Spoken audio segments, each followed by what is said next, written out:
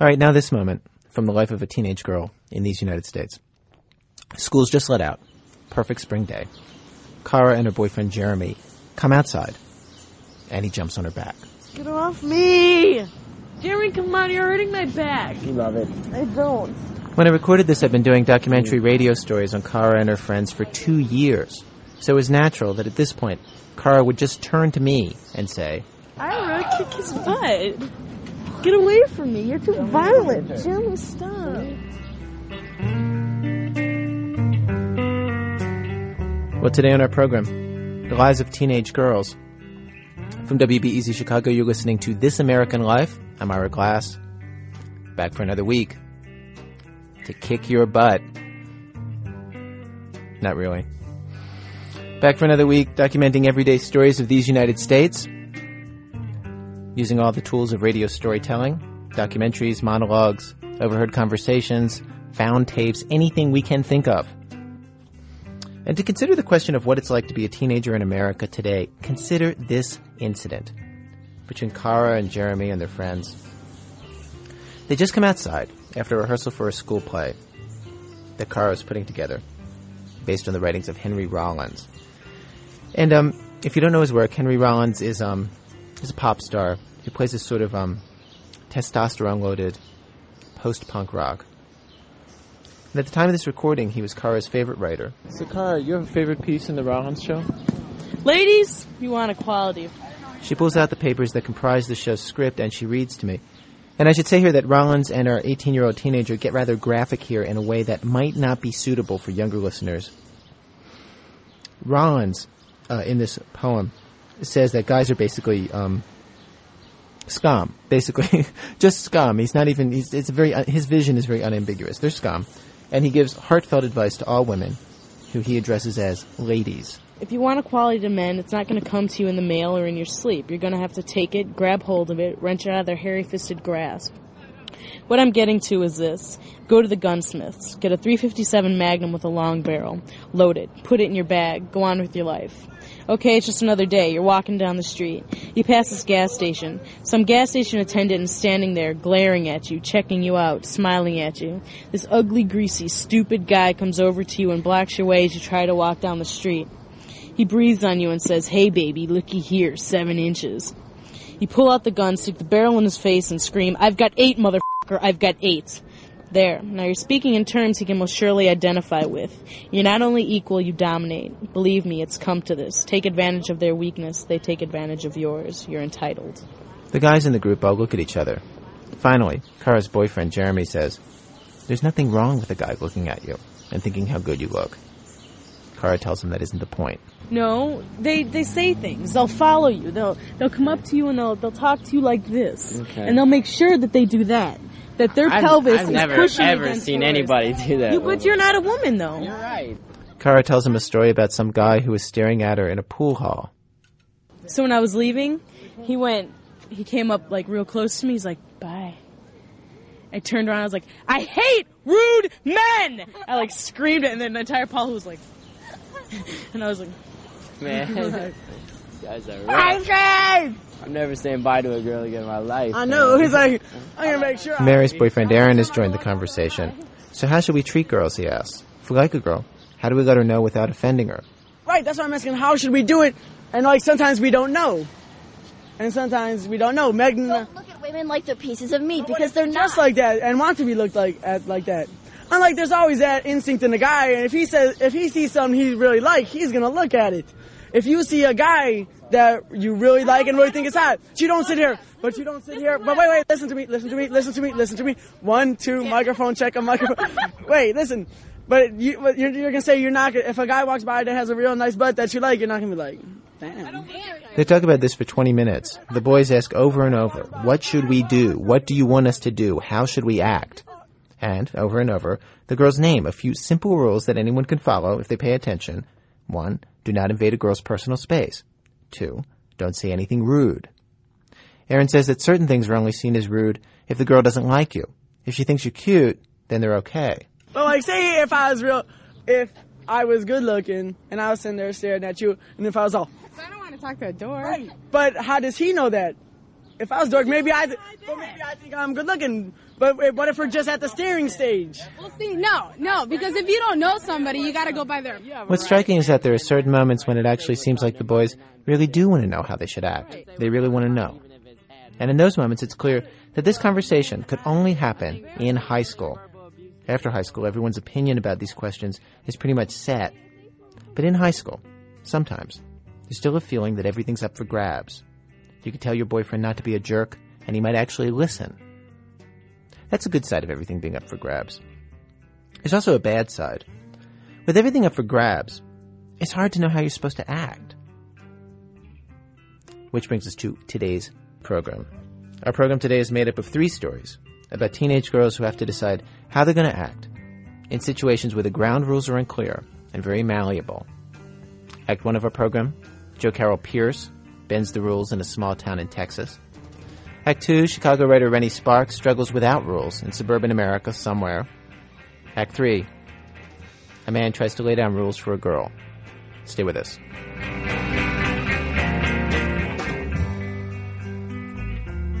Act 1, Texas Girl. Jo Carroll Pierce is this performer from Austin, Texas, who just put out her first album at the age of 51, squarely outside of the teenager category, but she talks about her teenage years in the record. And she's working this really unusual style on this record. The CD is called Bad Girls Upset by the Truth. I have it here, and over the course of the record, she tells this funny, emotional story, punctuated periodically by songs she's written.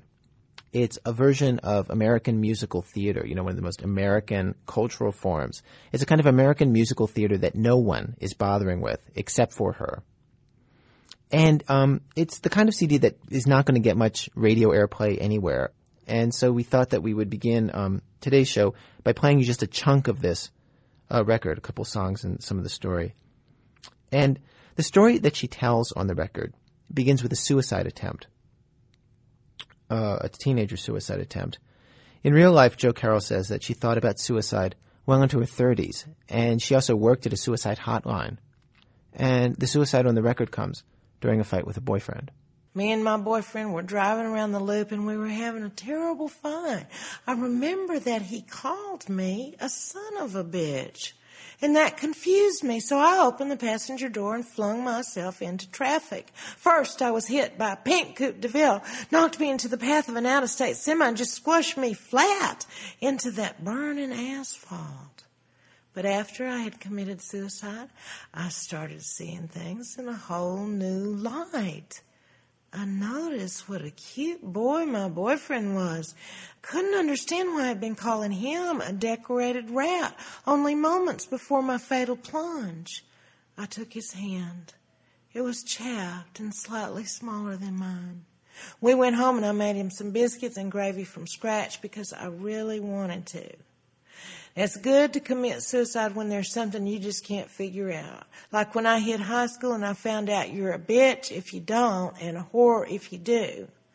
Commit suicide when you've got a burning question that no one can answer for you.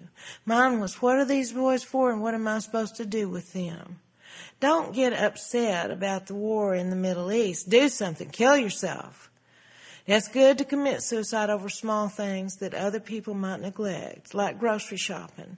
I can't imagine walking into that H-E-B without first committing suicide. Think about it. Commit suicide first thing in the morning, and that way you feel better all day. Do it your first day on a new job, and the next day you can call in dead. Do it early in a love affair and just get it over with. That's why me and the boys are going to commit suicide right now. We hope that you will join us. Just start getting real pitiful and morose, and in the third verse we will slit our wrists.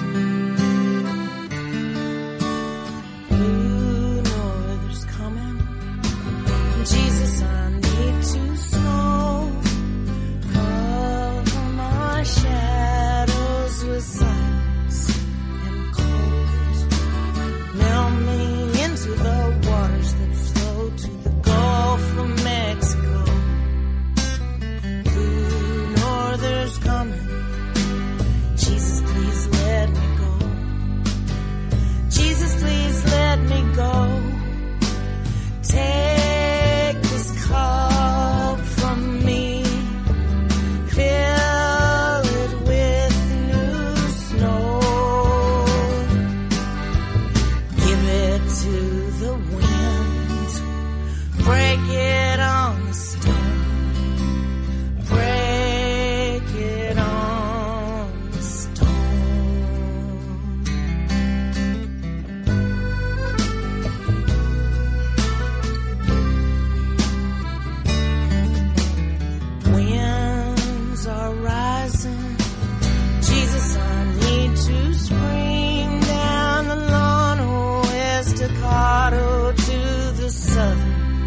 Gulf Stream. Blow me down the dusty streets of the cities of my dreams. Winds are rising, and Jesus, I need to scream. Jesus, I need to scream. Take this cup from me. Fill it with new snow. Give it to the winds. Break it on the stone. Break it on the stone.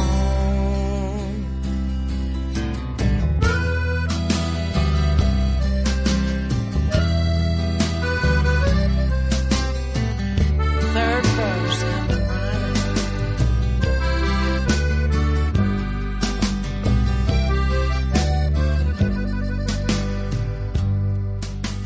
Storm clouds are gathering. Jesus, I need to rain. Close my eyes, open a vein. Let me soak your gardens, wash your window panes. Storm clouds are gathering. Jesus, I need to rain. Jesus, I need to rain. Take this cup from me. Fill it with new snow. Give it to the winds. Break it on the stone. Break it on the stone. Break it on the stone.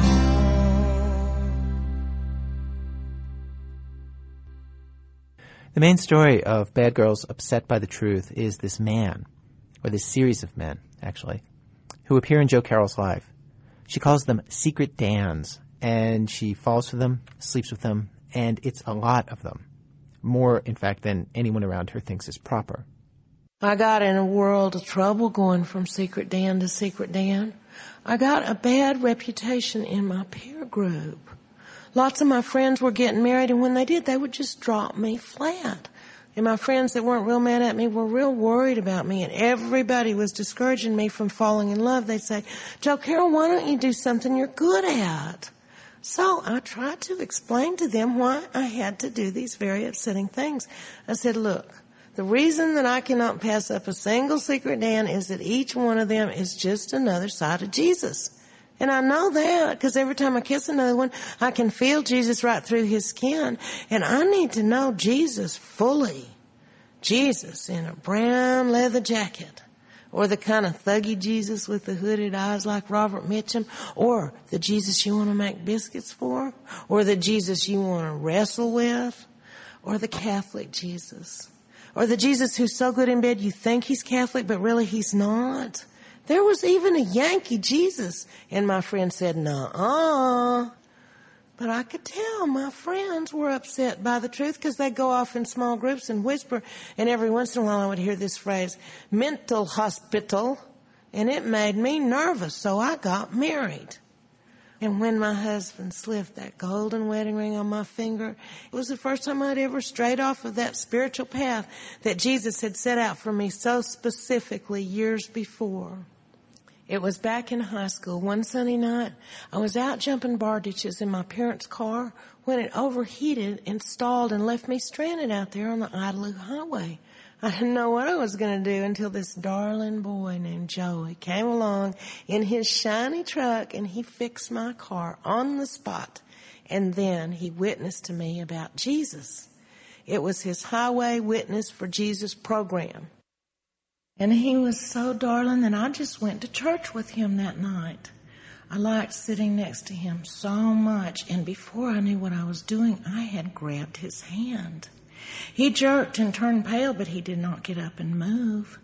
His heart was beating just like a hammer in the palm of his hand, and it was pounding home the sermon about the burning bush and the tongues of flame like never before, and I knew I had to keep that beat forever and ever. And then we watched the preacher baptize Naomi Stutler, and maybe it was the way her back arched when he pulled her up out of the water, or maybe it was the way that white robe clung to her body that inspired me to the point that I knew Jesus in my heart for the very first time, because he said something right in my ear. He said, "Don't you ever even worry about keeping that beat. You just let that beat keep you." Well, I pretty much knew what was going to happen with the boys if I let that beat keep me, and I wasn't all that surprised that Jesus wanted me to go all the way, because after all, he did. I took my first step on my new spiritual path that evening after church when I suggested to Joey that we park out at Prairie Dog Town and discuss Jesus a little further. Later on, Joey was real disappointed in himself for what happened out there, but I wasn't. My new spiritual path was just like walking on cloud 9. I didn't hear from Joey for quite a while, but I didn't think anything about it because I had asked my question, what are these boys for? What am I supposed to do with them, in the plural? And it had been answered in the plural, and so I was real busy. But one evening, Joey threw pebbles at my window, and I sneaked out behind the playhouse to meet him. And I found out why I had not heard from him was he had been saving up to buy me something very special. But unfortunately, the day he got it out of layaway was the very... Joe Carroll, I heard you drove through the hidey-ho takeout window naked today after school. Oh, God. I am so relieved. I was afraid I had made that whole thing up in my head and was turning out to be crazy like Mama. 'Cause see, what happened was I drove up. Buddy Grace gives me my change and my chili dog, and I just sit there waiting for something to happen. And finally I say, "Buddy." He says, "What?" I say, "Hi." He says, "Hi." And I drove off feeling like I wasn't even in this world. I'm so relieved somebody besides me thinks that happened. How could you do this to me, Joe Carroll? Well, sometimes I get real bored. Well, if you're bored, there's plenty of constructive things you could do.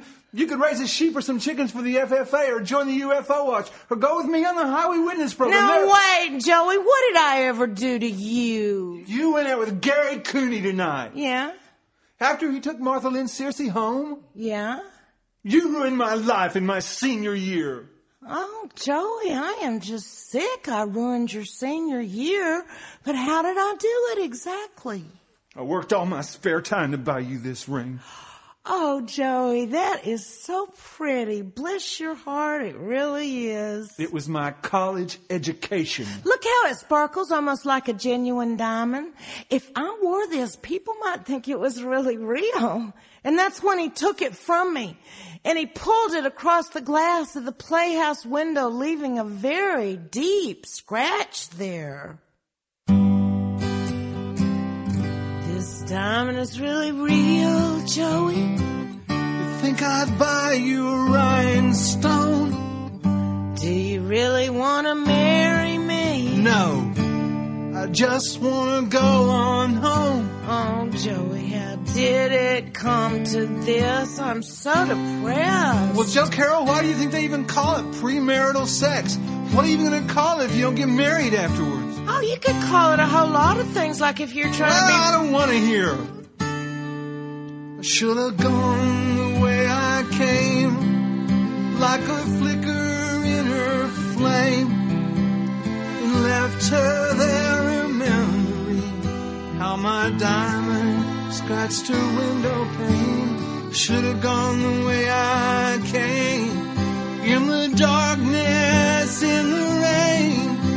In the morning, all that would remain is my scratch upon her window pane. I'm so flattered I can't tell you, but Jesus has another plan for me. And Joey, it'll be better for you too. Someday you're gonna thank me for all the girls you would have missed and never kissed if I said yes. Joe Carroll, you're only worried about all the boys you want to kiss and mess around with. Well, that too, yes. I should have gone the way I came, like a flicker in a flame, and left her there remembering how my diamond scratched through window pane. Should have gone the way I came, in the darkness, in the rain. In the morning all that would remain is my scratch upon her window pane. So it really has to be goodbye. I don't know what else I could do. One more time to remember me by. Don't worry, I'll remember you. One more time so I'll remember too. No, I don't want to. Joey, do you take me for a fool? I know you do. Oh God, she knows I do. And I do. I should have gone the way I came, like a flicker in a flame, and left her there remembering how my diamond scratched her window pane. Should have gone the way I came, in the darkness, in the rain. In the morning all that would remain is my scratch upon her window pane. Joe Carroll, if you keep on like this, who will ever marry you? Act 2. Suburban Girl. Well, you're listening to This American Life, where each week we take a theme and invite a variety of writers and performers and artists of various sorts to tackle the theme. This week our theme is teenage girls. And our next story is by Rennie Sparks, a Chicago writer and musician. Her band, The Handsome Family, does the musical scoring under the story. The story is about a girl who is struggling in a situation where some rules, the rules of friendship, how you act with your best friend, those rules are strict and completely binding. But all the other rules in the girl's life are totally in the air. And in the world she's in, she actually never worries about whether she's being good. Instead, she has other worries. Dawn and me eat scrambled eggs with tall glasses of tomato juice for dinner because we're on a diet. Dawn knows how to throw up, so she eats toast and butter too. But my fingers go so far down my throat, and still nothing comes up. I'm a fat cow. Dawn and me are best friends. I sleep over her house now, ever since my stepfather called me a pig for eating all his cocktail onions. I'm waiting for my mom to call and beg me to come back home, but it's been almost 2 weeks now, and I'm wondering if maybe their phone is broken. Sometimes my mom spaces on time.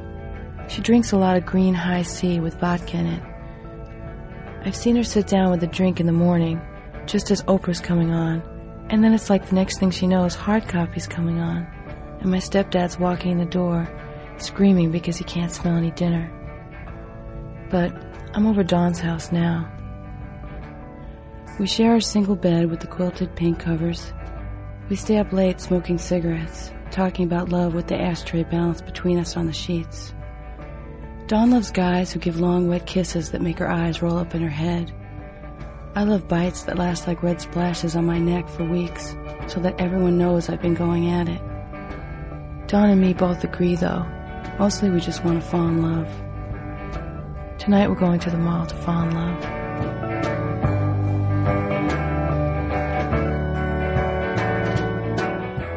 Dawn's mom is divorced, and Dawn gets to call her Lorraine instead of Mom. We smoke Lorraine's Marlboro Lights at the kitchen table with a green ashtray. Lorraine is in the shower with her loofah pad and her pineapple-smelling shampoo, getting ready to go out with an optometrist she met at work. Lorraine works behind the counter at the U-Haul Center on Motor Parkway, and she gets to wear this tight orange dress that says U-Haul on it. She meets a lot of men because of that dress. Not to mention that any guy who gets divorced ends up at U-Haul sooner or later with a sad look on his face. Lorraine comes out of the shower and models new underwear for us. Her hair is slicked back, wet and shiny. The underwear is red lace with a fishnet heart cut out in the center so you can see Lorraine's hair down there. And it's sort of dirty blonde, even though Lorraine's hair on top is jet black. There's a long purple scar up Lorraine's stomach from where they pulled Dawn out, but Lorraine's stomach is flat and tight like a boy's. She must know how to throw up, too. Ta-da, Lorraine says. You look fox, Lorraine, Dawn says. Yeah, I say, no doubt. The optometrist pulls up in a Chrysler, a dark blue car with brown interior. I'm thinking, loser. But Lorraine runs out of the kitchen, shoving her earrings in, smoothing down a red satin dress she bought in Shoes and Things for $20. She's blushing and pursing her lips to smooth her lipstick down and breathing fast as she lets the optometrist inside. He looks bewildered, unprepared to be stepping into a woman's house. Dawn, Lorraine says in her giggle voice that is safe for men only, I'll be home late or not at all. Dawn rolls her eyes. Watch it now, young lady. Okay, Dawn mumbles. I'll feed the fish. Okay, Lorraine, the optometrist says, nervously. Seafood okay? Lorraine just giggles and takes his arm. They head out to the car and drive away, and I want to cry, thinking of that skanking old guy with his hands all over Lorraine's perfect, tight body. But then I remember, Dawn and me are on our own now.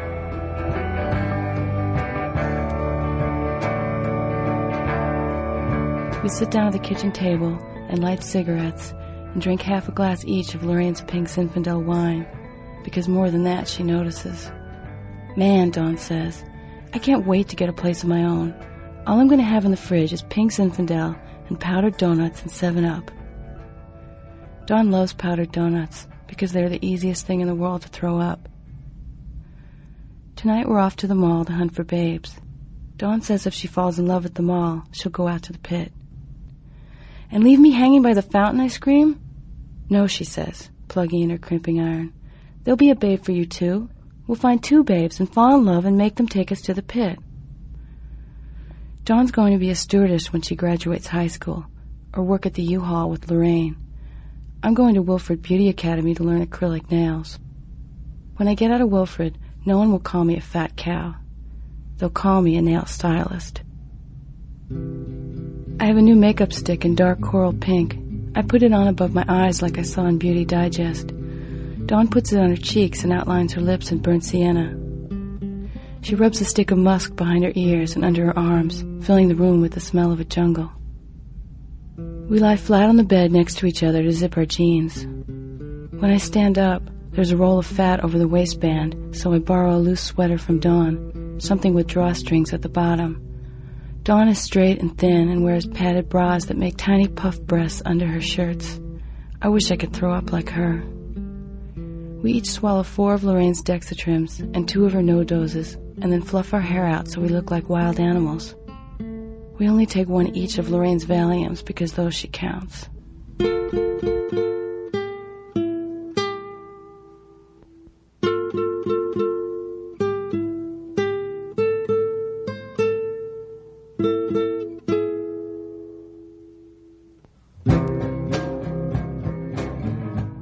The cab lets us off at Sears. We go in through the luggage department and straight into the bathroom. Dawn doesn't like the way her hair turned out, so she wets it in the sink and kneels under the hand dryer, 1 knee on the tile floor to do it over. I look at myself in the mirror. My hair and nails are perfect. I know how to copy the looks, but my cheeks are full and red, not hollow and sharp like Dawn's. Tomorrow, I'll eat nothing but tuna fish and water.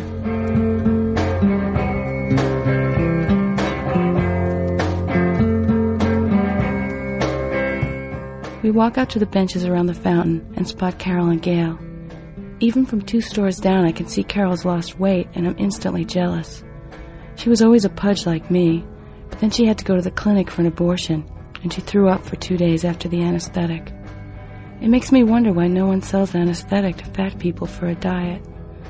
I guess that's against the law, but still it isn't fair.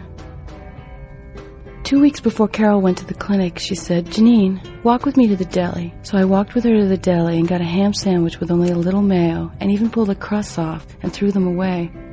Carol got change for the phone. She called the clinic and said she got raped and wanted the morning after pill. This wasn't true. Carol had told me about the moment down in the pit when Scott Milano finally got off her and she had to squat and search for a full minute before she found the rubber. It didn't matter anyway, because the clinic said she had to tell the police first if she got raped. So Carol hung up and fell against gallon jars of pickled cauliflower, crying her eyes out. But when I tried to put my arm around her, she said, "You smell like ham, Janine," and pushed me away. I don't care. Dawn's my best friend anyway. Dawn and me and Carol and Gail are sitting in front of the fountain waiting for Babes. Gail is beautiful and goes out with Joey Casomo, who has a roll bar in his truck and wild blonde hair like a rock star. But he's at some truck show in Garden City tonight, so Gail is a free agent. I never told anyone, but I have a secret about Joey Casomo. Once I walked by Sheer Impact, and I saw Joey sitting under a dryer with perm rods in his hair. It made me want him even more, seeing him with the plastic sheet over him, the white towel around his neck, and blue and yellow perm rods covering his head like a helmet. Any guy who thinks he ought to try and look good, even if he's a babe already, has got to be sort of sweet. I wouldn't cheat on him just because he went to a truck show without me. But I'm not beautiful like Gail, and the rules are different. Tonight, Gail has done her eyes in blue liner. Her hair is soft blonde that curls at her shoulder, and she's long and thin in pink cords and a black sweater that shows a beige bra under her arm when she lifts a hand to flip her hair back. It's hard to believe we're both girls. I've never come close to looking anything like her. "What's up?" she says, throwing her cigarette into the fountain. There's the hiss as flame hits water. "Nothing," Dawn says. "How you feeling?" I ask Carol. She gives me a look. "I'm staying at Gail's." "Janine's staying at my house," Dawn says. "How come?" Gail asks, suddenly interested, thinking something's up, like I'm pregnant or something. "My stepfather's a skank," I say, quickly, feeling a moment's pride being the center of attention. "They're all skanks," Gail says. "My stepfather stole $10 from my purse last week." Dawn's elbow sinks into my side. "Babe," she whispers, and there they are.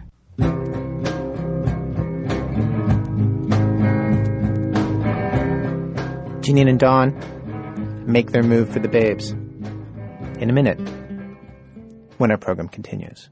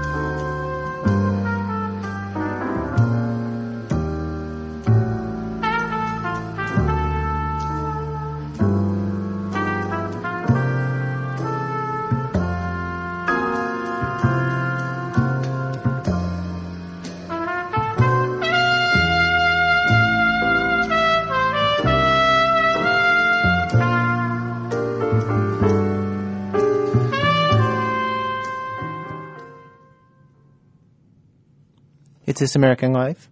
Rennie Sparks' story Skanks continues. A little reminder that some scenes and language in this story might not be suitable for younger listeners. Dawn, Janine, and their friends, if you recall, are sitting on a bench by the fountain in the mall. 3 guys turning the corner from Monkey Ward's. We lean back with our toes stretched out in high heels. I can feel the water spray against my back, but I don't move. The waist of my jeans is like an iron band. I can hardly breathe. Dawn stands. "Janine, let's go." "We just sat down," I say. "Look at that babe in the red leather," Dawn says. "He's checking me out."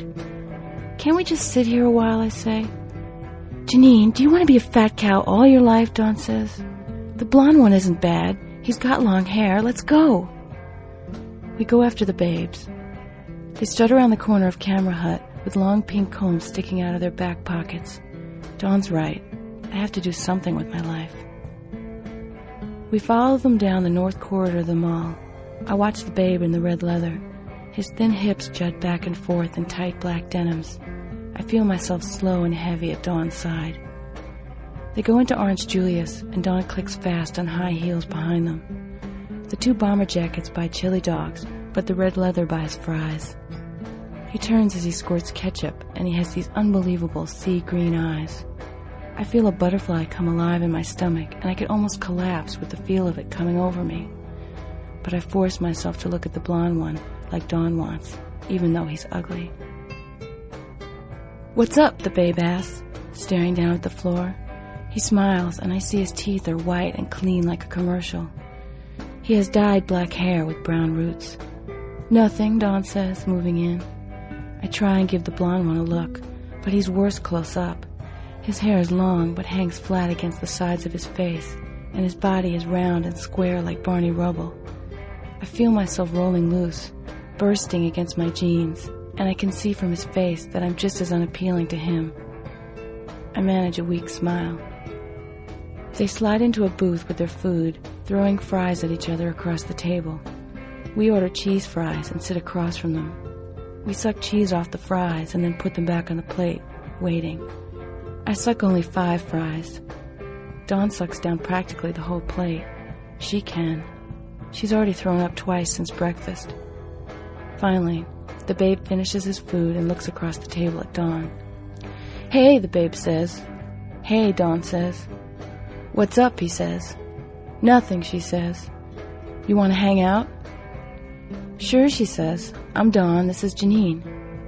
"Hey," he says, looking my way for the briefest moment. He's a definite babe, tall and thin, with hollow cheeks and a square chin. "Listen," Dawn says, leaning in towards the babe. She gives a look, perfect, all eyes and lips. "Janine was checking out your friend," she whispers. "The blonde guy? She's in love with him or something." "That's Stevie," the babe says. "He's cool." The babe stands, pressing his hips into the edge of the table. Dawn's fingers stroke the tabletop. Her nails, hard pink shells, click against the tabletop. "Cool," she whispers. She stands, brushing against the babe as she pulls out of the booth. There's the sizzle of fabric against fabric.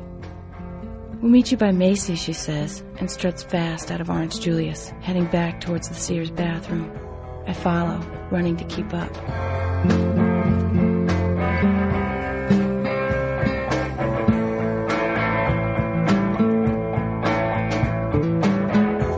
In the bathroom, I open my eyes as wide as possible, feeling tears building up at the edge of my mascara. "I can't believe you, Dawn." My voice is heavy and scratched. "Telling that guy I was hot for a skank friend?" "He's all right," Dawn says, putting on lip gloss with a fingertip. "He has long hair. What's with you?" "I don't want to hang with him is all." I press my index fingers to the corner of my eyes. The tips of my fingers are black with mascara and tears. There's a noise at the back of my throat that wants to come out, but I know Dawn will be mad if I let it. My stomach feels huge. The thought of that skanky Barney Rubble out there makes me want to puke, though he's no worse than some of the others I've had to put up with. It's no coincidence that every babe Dawn finds has a skanky-looking best friend along with him. That's what people see when they look at Dawn and me. I've noticed how beautiful people like to have a skank friend to hang out with. It makes them look even better. "Oh man," Dawn says, "are you my best friend or what?" "You know I am." My voice cracks in half. Carefully, I wipe away the black tear running down my cheek with a twist of Kleenex. "I just don't want to be with that guy," I tell her. "He's a skank and you know it." A lady comes into the bathroom carrying a shopping bag. She goes into a stall. Dawn turns the hand dryer on so we can talk privately. "Look," Dawn whispers, "if you're my best friend, you'll do this for me because I'll tell you one thing for sure. Only my best friend can sleep over my house tonight." I stand there weeping. It takes forever to get my breath. "Janine," Dawn says finally, tiring of my crap, "fix your face and let's go." I get out my compact and brush powder across my cheekbones, and then redo my mascara and eyeliner. I work quickly, knowing Dawn will leave me behind if I don't hurry. A woman comes in with a little boy, chocolate ice cream smeared down his cheeks. She lifts him up to the sink and wets a tissue to wipe his face. I want to go away with her. I want to be a child again. "Look," Dawn says, leaning into me, her voice softer now. "You don't have to do anything. I just don't want to be alone with the guy the first time. We'll stick together, I promise. And later, when we get home, we'll eat some eggs or something, okay?" I nod my head. My face is glowing again in the mirror. I open my eyes wide, testing my mascara. A toilet flushes, and the woman with the shopping bag comes out, washes up, looks at herself in the mirror. She slides her lips together, evening out her lipstick. She's pretty for an old lady. She must be at least 40. It's depressing to think about all the years I'll have to worry about my makeup and my hair before I get old enough that no one cares. We leave the bathroom, head to Macy's, and there they are, waiting for us by the exit.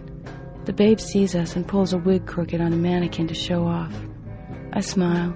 My skin is tight with layers of powder, but underneath it, I can feel my face swollen from crying. "Hey, what's up?" the babe says. "This is my buddy Stevie. He's cool." "Hi," I say. I bend my lips up into something like a smile. Dawn is giggling with her hand over her mouth. "What's up?" Stevie says. His eyes are crooked and small. We head out to the parking lot. It's dark out. Headlights reflect off cars as we walk out to the strip of grass that separates the highway from Macy's parking lot. Thick green bushes are planted in a row that lead out to the entrance and exit signs that separate the lanes of traffic in and out of Macy's. Dawn and me lean against the enter sign. Stevie and the babe stand across from us. The babe has a pint of Southern Comfort. He passes it around. A wind is blowing, drying the sweat under my arms. "So," the babe says finally, "what's up?" "I'm cold," Dawn says. "Here," he says. He takes off his leather, wraps it around her, leaving his arm on her shoulder. Suddenly they're going at it. She falls against the enter sign with a bang, and I move away quickly as he presses into her with his hips and chest. I look at Stevie and past him at the car steering by on the highway. He makes a noise in his throat and spits on the grass. "What's up?" he says. "Nothing," I say, looking down. He puts his arm around me. The babe has a hand up Dawn's shirt. I catch a corner of her bra under his cupped hand. Stevie's hand curls around my shoulder slowly. I can tell he thinks I won't notice. The babe breaks away from Dawn a moment and says, "Time to hit the pit?" Dawn looks at me. "Come on, Janine." I shake my head. She puckers her lips. We go behind the exit sign. She's sweaty, her makeup rising like a film over her face. "Janine, you want a place to sleep tonight?" Her voice is thick, breathless. It's dark enough out that I just let my mascara run with a flood of tears. I know Dawn can see, but she just flips her hair and steps back away from me, talking loud so the guys can hear. "You think you can do better?" she says. I look at her. Even in the wind from the cars and the sweat on her face, she's still something I'll never be. From the tiny points of her shoulders to the long swoop of her legs, down to her ankles, like glass balanced on high heels. I give in.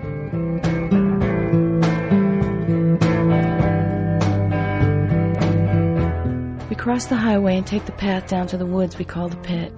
It's just dug up land from where they took the dirt to make the cement for the mall 1,000,000 years ago.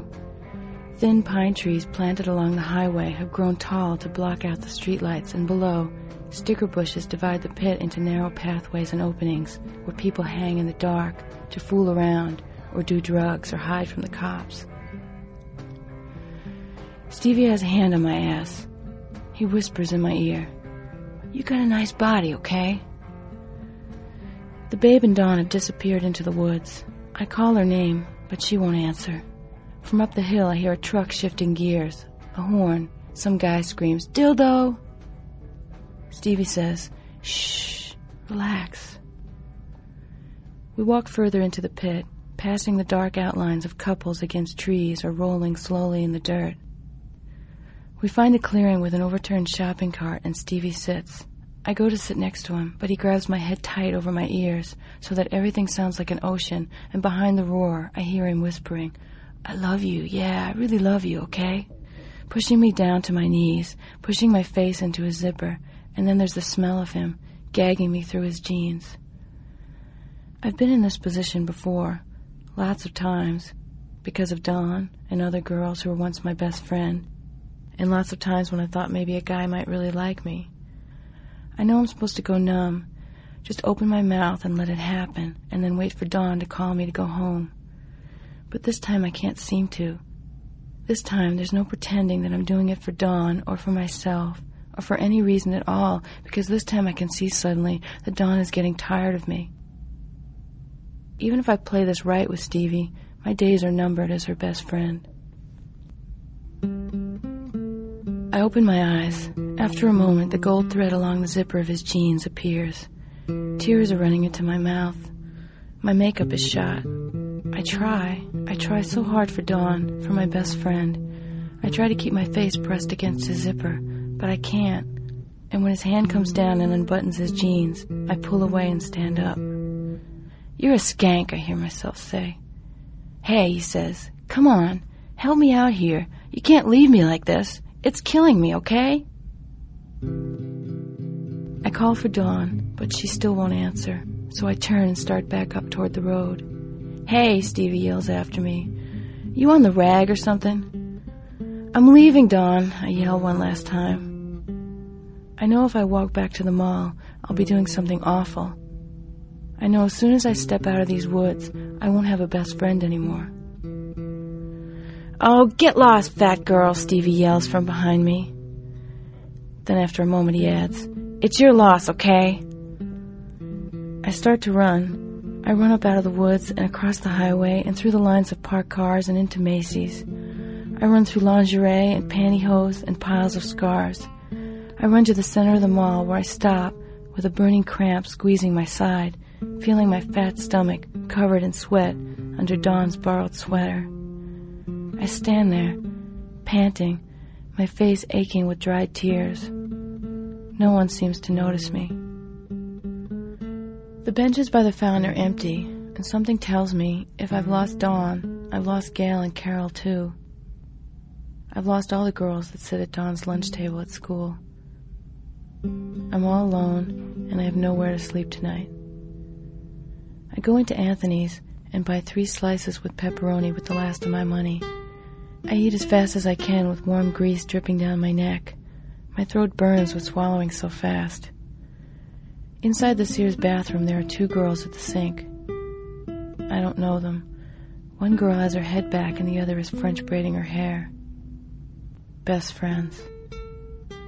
When they see me, one of them reaches up, turns on the hand dryer to shut me out. I go into a stall and lean over the bowl, one hand holding onto the toilet paper roll. The other hand turns into a knife. I stick it down into my throat until my stomach starts to shake and my mouth gags open and the pizza rushes back up me and down, splashing into the bowl. The hand dryer clicks off. One of the girls says, "Lisa should never wear yellow. Have you noticed that? She looks like a frog in yellow. It's weird." I lean against the wall of the stall, my head against the coat hook. My stomach feels thin and flat, empty. I let out a deep breath of air, and just for that one moment between letting air out and filling myself up again, I feel beautiful, like a puzzle piece sliding into fit. But then it's gone, and I flush the toilet and come out.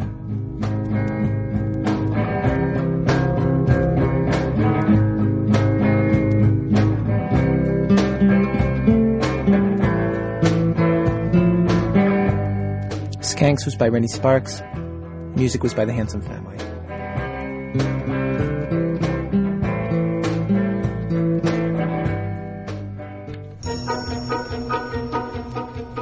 I'm a girl, and by me that's only great. I am proud that my silhouette is curvy, that I walk with a sweet and girlish gait, with my hips kind of swivelly and swervy. I adore being dressed in something frilly. When my date comes to get me at my place, out I go with my Joe or John or Billy, like a filly who is ready for the race. When I have a brand new hairdo, with my eyelashes all in curls, I float as the clouds on air do. I enjoy being a girl. When men say I'm cute, aren't teeth but pearls. I just lap it up like honey. I enjoy being a girl. Act 3. Good girl. Well, our program today about teenage girls comes to a close with this last story from radio producer Greg Whitehead, who lives in Massachusetts. The story is called This Mindless Thing. Again, some content in this story may not be suitable for younger listeners. I was 13, and he was 15. And we were going to go to the movies. We went to the Blue Star Shopping Center on Route 22 to see Live or Let Die. And I think his mother drove us. And we sat in the movie next to each other, and he didn't make a move. And nothing happened. And then his father came and picked us up and drove us back to his house. So he said, do you want to come up to mine? And as we went into his room, he closed the door and said, we're not allowed to lock our doors in my house. So otherwise he would have locked the door.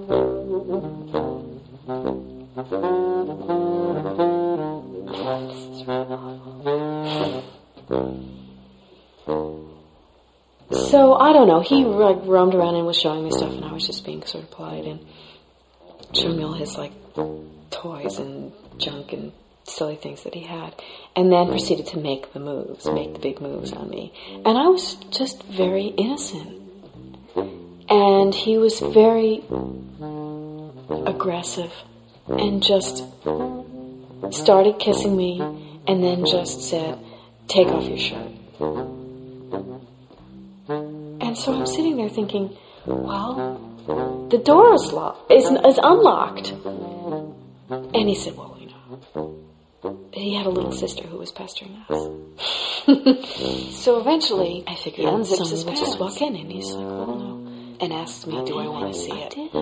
And of course, I want to see it. I mean, I want to know what it looks like. But at the same time, I feel like I'm in this incredibly ominous, dangerous situation that is pornographic happening the way just a little girl. I mean, now I know how much of a little girl I was. I was just 13. I mean, 13 is young. But there it was. It was this mindless thing. And I thought, he would look at me and I should say, just say, because I want to see it jump.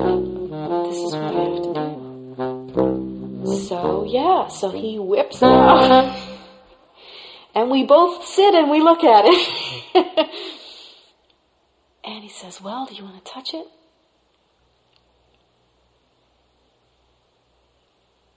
And I didn't want to. I just wanted to.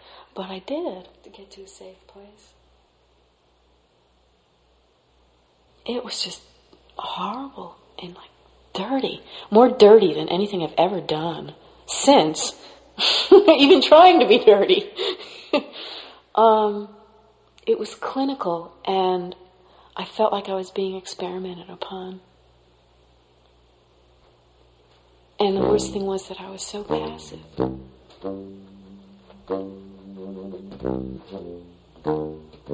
And I did what I was told because I was a good girl. It was like a game to him.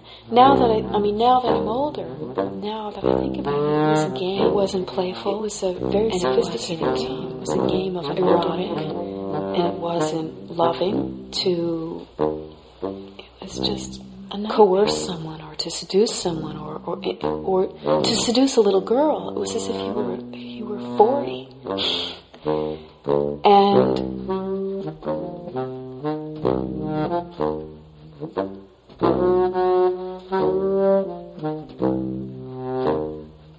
so here was this. There it was. There was this mindless thing I'd never seen before. And he would look at me and that I had been curious about to see it jump, but so he could make it move and flop around all by itself. So now displayed in such a horrible situation that it was this mindless thing, but it had a mind of its own and a body of its own. It sort of moved around, and I was just appalled. I had no idea that this is what happened, that you could like make it move all by itself without touching.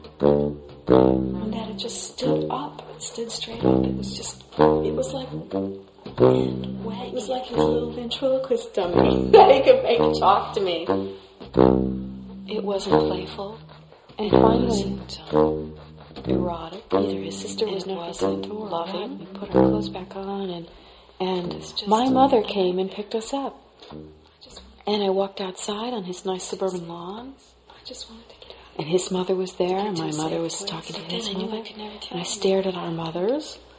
But then I knew I could never tell them if they knew what had been going on. So I could never be in a safe place. I just wanted to get out of there. To get to a safe place. But then I knew I could never tell anyone what had happened. So I could never be in a safe place.